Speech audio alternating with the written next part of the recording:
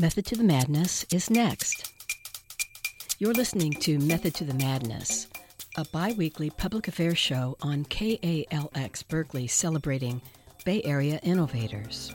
I'm your host, Lisa Kiefer, and today I'll be speaking with Bay Area native and resident Greil Marcus. Greil's been writing about music and culture for the last 40-plus years. And today we're going to be talking about an event coming up as part of the Bay Area Book Festival. He'll be speaking with Viv Albertine, formerly of the seminal girl punk band The Slits, on Sunday, April 29th at 3:15 p.m. at the David Brower Center, Goldman Theater, right here in Berkeley at 2150 Alston Way. Viv Albertine wrote a debut memoir in 2014 that was shortlisted for the National Book Award. Her new book is called To Throw Away Unopened. We'll be talking about that and much, much more. Did you ever see The Slits live? No. When did you first hear The Slits? You know, I heard The Slits.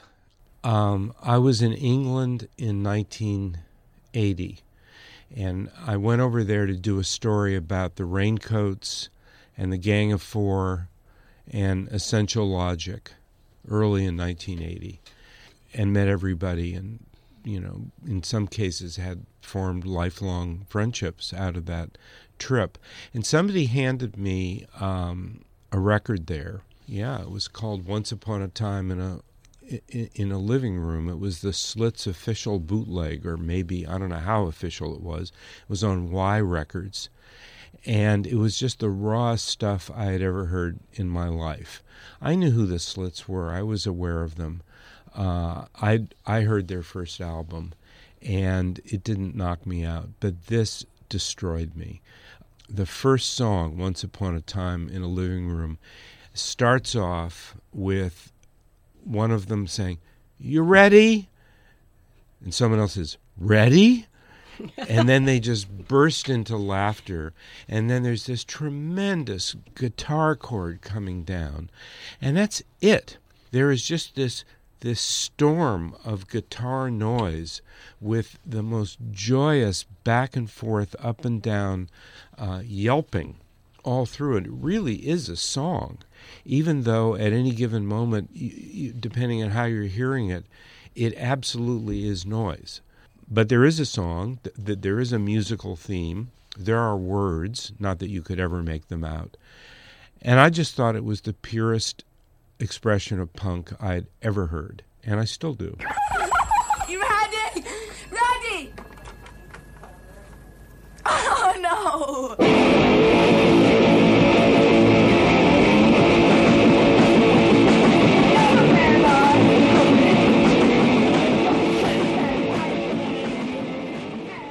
I just fall over. How could anybody have the nerve to do this? They had no role models. It was so fresh. And I wonder, has there been anything so fresh as that period of time where the Sex Pistols emerged? They came on the scene. It was a short time. Then they're gone. Do you think there's been anything quite like that? Yeah, there are analogies. There aren't parallels, maybe. Elvis at Sun Records in 1954 and 55. Right. It was a similar explosion of creativity, and it brought people from all over the South to knocking on that same door, saying, "Let me in. I want to make records too." And a lot of those people, you know, became legends. And there's creativity going on in hip-hop, just unlimited. There are no borders, there's no bottom, there's no top. It's not just Kendrick Lamar, it's not just Kanye West. There is a group in Edinburgh called the Young Fathers, which is just tremendously playful and experimental, at the same time dead serious.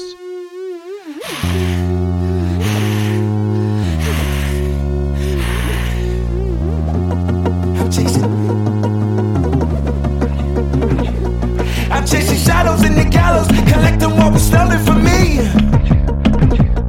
I guess the stamina and no manners, I'm the man that's gotta play for keys. And I'm just talking about, you know, the few things I know. But in terms of coherence, with punk in England, you have a time, you have a place, you have a scene, you have all different kinds of people who know each other, who are topping each other, who are learning from each other. Viv Albertine of the Slits, I want to be a guitarist. Well, she finds people who can show her how to be a guitarist. And there isn't envy and there isn't fear. I don't want to teach her. She may end up outshining me. There isn't that spirit. And that doesn't last very long. And yet that kind of camaraderie and a desire to speak and a desire to be heard, that was really what punk was all about, at least as I hear it. That was replicated all over the world and still is.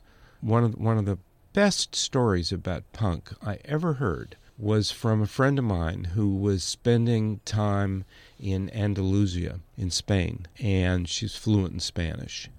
And she was sitting in a cafe, and these kids came up to her, and they said, "You're American, right?" And she said, "Yes." "But you speak Spanish?" And she said, "Yes."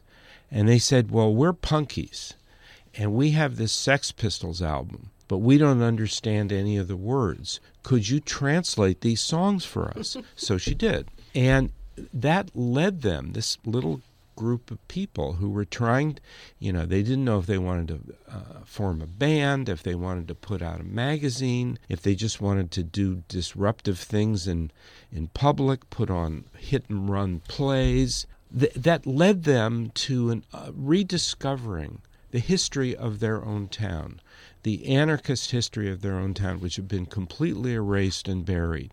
And they started talking to older people, and they started digging into the libraries, and they realized that they were the heirs of a tradition that was being reenacted on this Sex Pistols record. And it gave them this tremendous sense of pride and identity.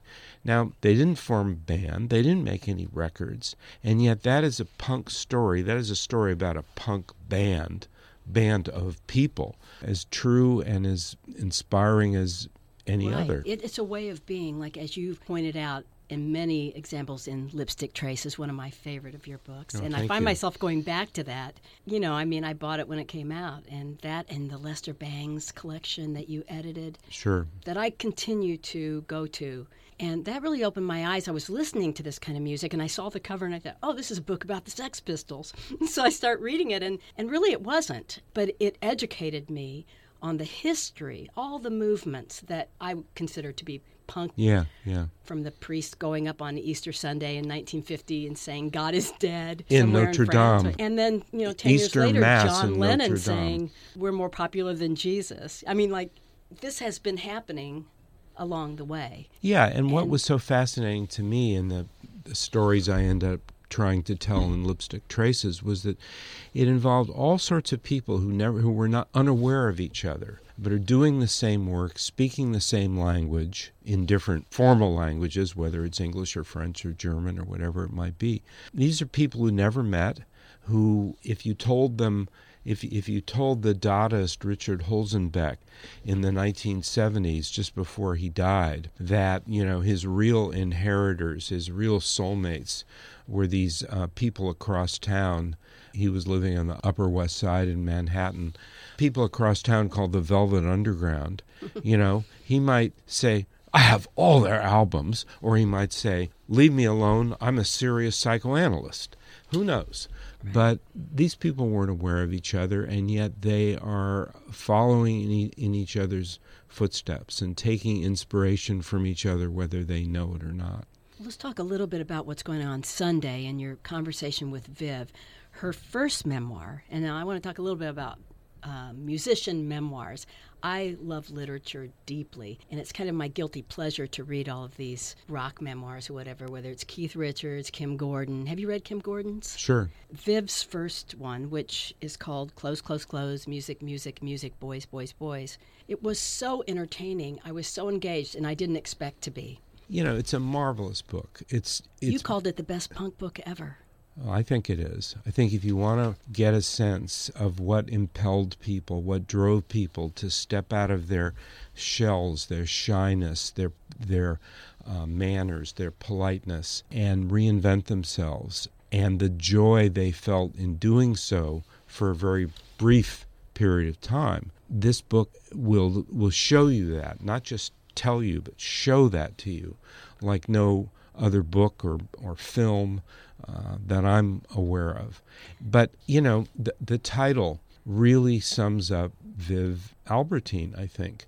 Clothes, clothes, clothes, boys, boys, boys, music, music, music, which is what her mother once said. That's all you care about. Clothes, clothes, clothes, and boys, boys, boys, and music, music, music.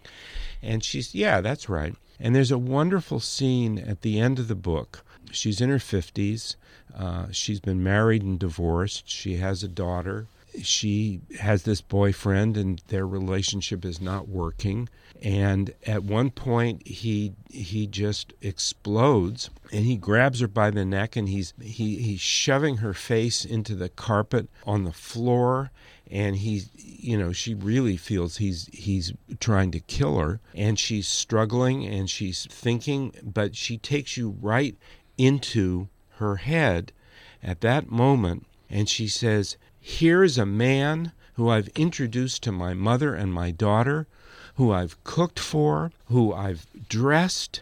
I've done everything for this person, and here I am wearing an applique blouse," and she goes on and tells you exactly what clothes she's wearing at this moment, and he's pounding my face into the carpet, and she says, there's just no pleasing some people. And she has that sardonic attitude, but what have you got here? Well, there's no music in that scene, but you've got the boys and you've got the clothes, and, there's an appendix that tells you what she was wearing and what she was listening to and who she was involved with in any given point of time in the many years covered by this book. The only analogy to that is a Jan and Dean album, the wonderful surf doo-wop group from the 50s and 60s, and it's a collection. And on the back of the album, there's a concordance matching the car and girlfriend that Jan or Dean had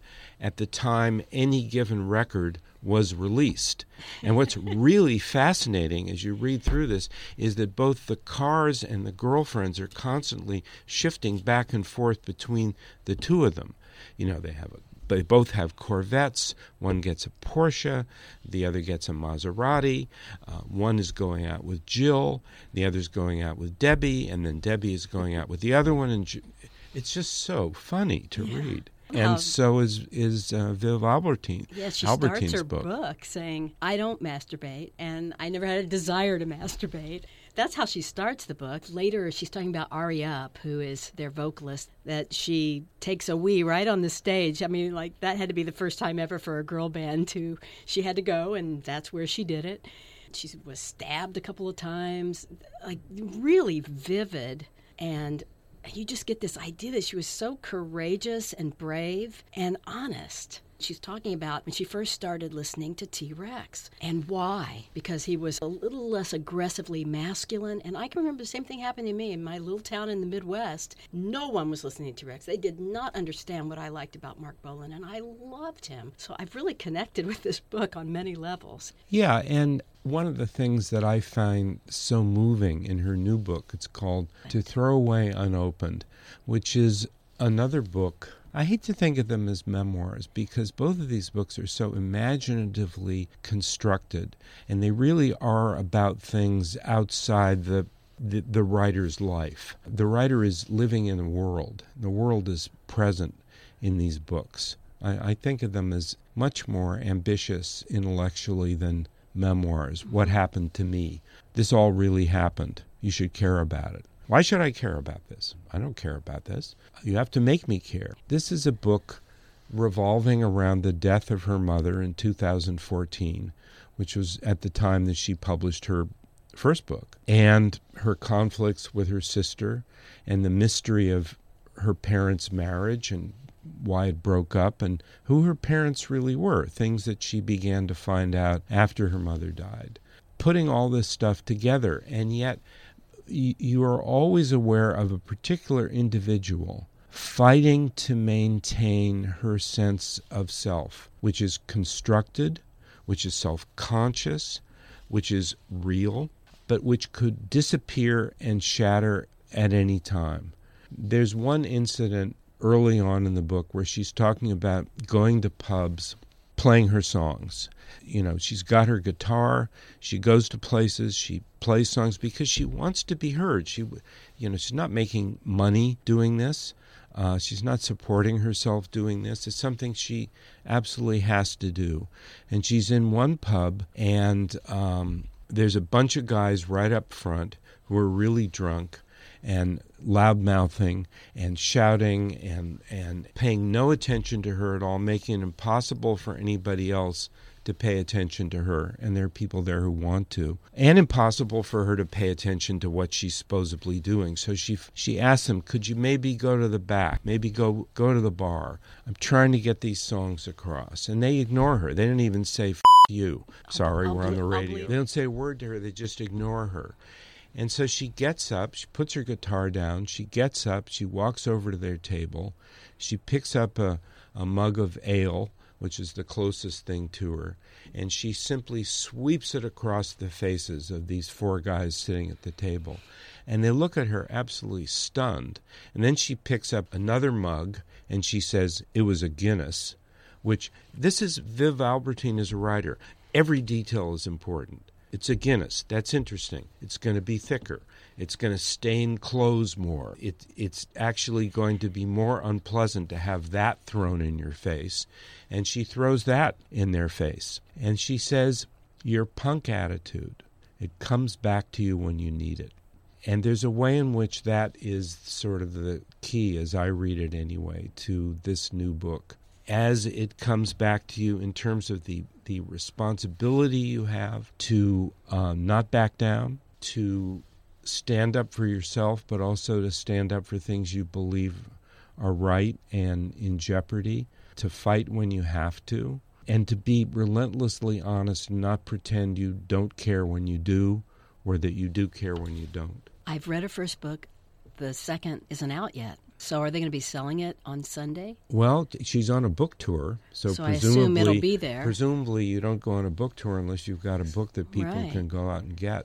And so it is a Bay Area book festival. Yeah. So it sounds like you think it's as strong as the first book, which was nominated for a National Book Award. It's very different.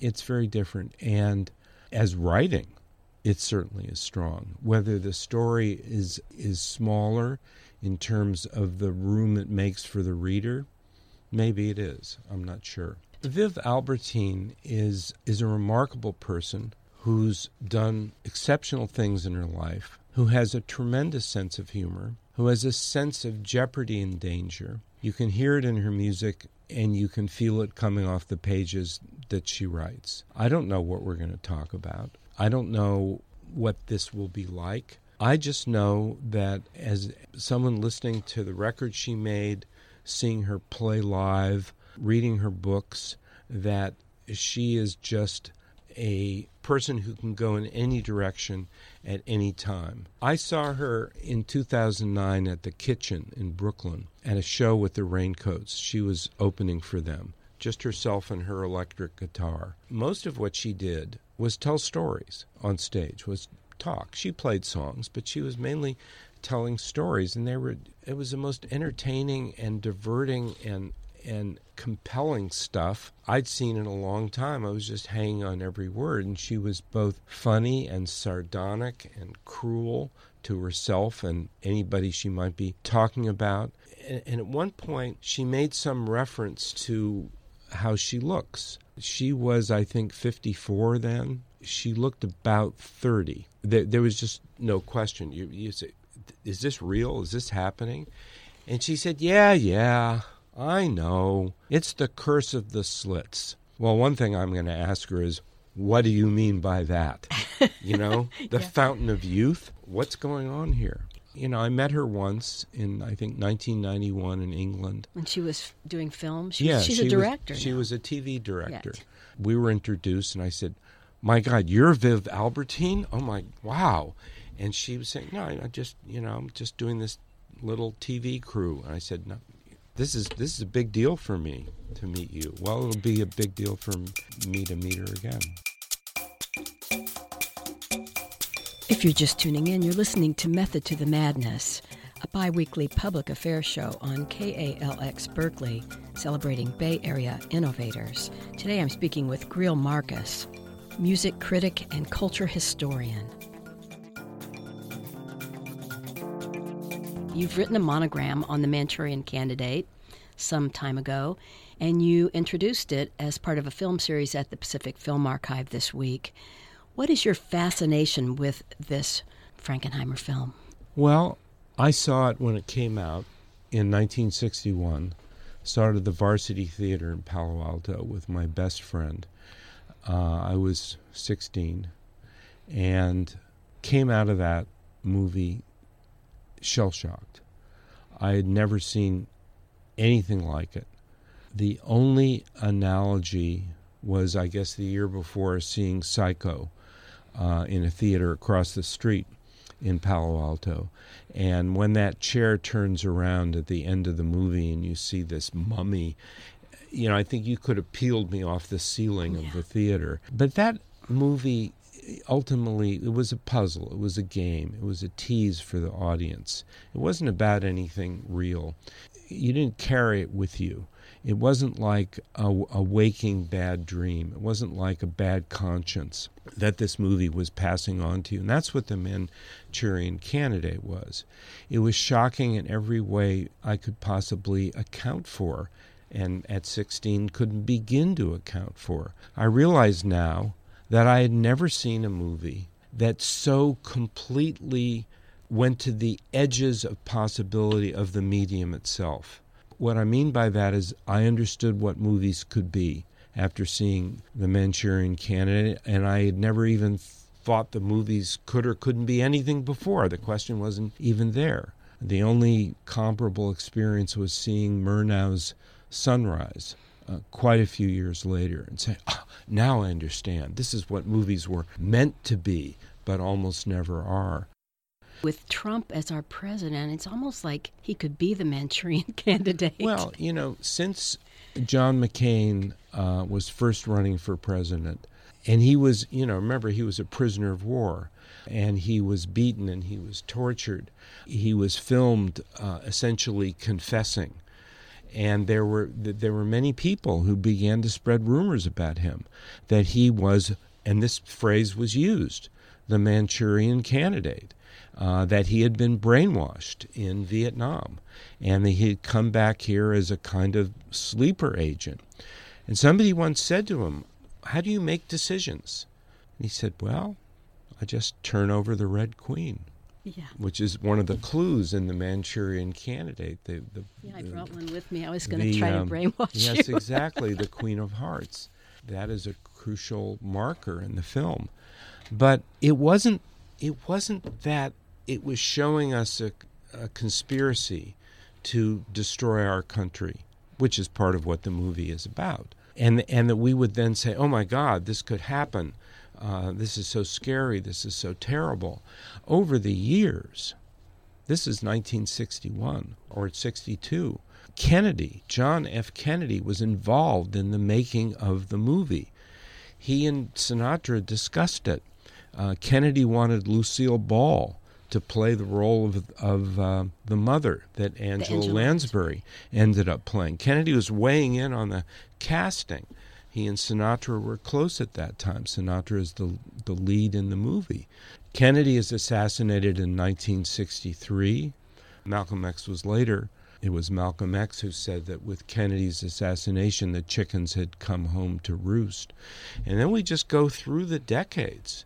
And it's just a panoply of disaster, whether it's Wallace, whether it's Reagan, whether it's Malcolm X, whether it's Martin Luther King, whether it's RFK, and going on to Gerald Ford, 2 assassination attempts on him, and into the present. As each of these things happened, the movie comes back to people with more and more reverberation, because the story, the sense that our politics don't make sense, that everything is happening in a world beyond our control, knowledge, or even our abilities to comprehend, There are so many secrets that we aren't able to know about. This gets more and more present. So when you end up with a president, a candidate, and then a president who is at the very least beholden to, and at the very worst under the control of, another country, it's almost as if you can't make the Manchurian Candidate argument because it's too trivial. Well, this movie said, that's what we carry around in our heads. But what's shocking about the movie, I want to get back to that, because if people haven't seen it, it was unavailable for many years. It was essentially, it wasn't banned in any legal sense, of course, but you couldn't see it for many, many years. It just felt wrong after Kennedy's assassination, and it played on TV after Kennedy was assassinated, but then Sinatra controlled the movie. He pulled it. It didn't come out on video. It didn't show on late-night TV. It didn't show in revival screenings. It just wasn't there. You could tell people about it. It was a kind of legend. Now it's available. People can watch it in any way they want, at any time they want. And one of the things that happens in this movie is violence. Violence that from the very first moment is wounding, is disturbing, is hard to take, and it's absolutely in your face. I mean that literally. The movie puts blood splatters in your face. It happens in a way that you're just desperate as the movie is going on for it not to go where you know it's going to go. This is not a movie with a happy ending. This has one of the most awful endings that I know. It is an ending of complete despair and self-loathing and hopelessness. The last words of the movie is Sinatra, hell, hell, hell. That's how the movie ends. And there's a thunderclap, bang, that's it. And you just walk out of there, and Stunned. It's like your world has been taken away from you. None of this would matter if this movie wasn't made with tremendous glee and excitement on the part of the director and the writer and the editor and the cinematographer and Lawrence Harvey and Frank Sinatra and Angela Lansbury and Janet Leigh and on and on and on. All these people are working over their heads. They've never been involved in anything that demands so much of them, that is making them feel, this is what I was born to do. Can I pull this off? Can I make this work? Can I convince people this is who I really am, that I actually would do these terrible things? And going past themselves. None of the people in this movie, to my knowledge, or the way I see it, ever did anything as good before or after. They never did anything as innovative. They never did anything as radical. They never did anything as scary. And whether or not they felt that way about their own work and their own lives, don't have any idea, but I don't think so. I do want you to mention your website, which I have found to be very interesting. What is that? Well, there's a writer named Scott Woods who lives in Canada, and he approached me a number of years ago and asked if he could set up a website to collect my writing and just be a gathering place.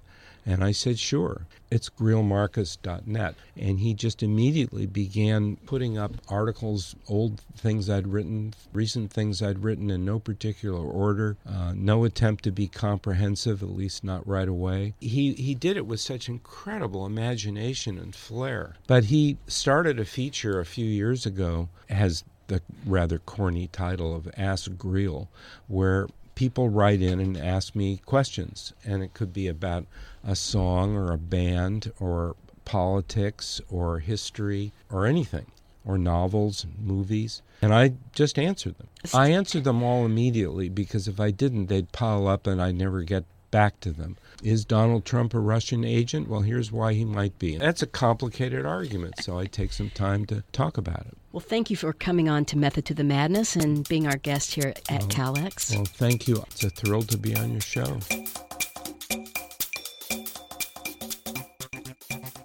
That was musicologist Greil Marcus. He'll be in conversation this Sunday, April 29th at 3:15 with Viv Albertine, formerly of the Slits. This is part of the Bay Area Book Festival in partnership with the San Francisco Chronicle. They'll be speaking at the Goldman Theater of the David Brower Center at 2150 Alston Way. Tickets are $10 a head. You've been listening to Method to the Madness. You can find all of our podcasts on iTunes University. We'll be back in 2 weeks.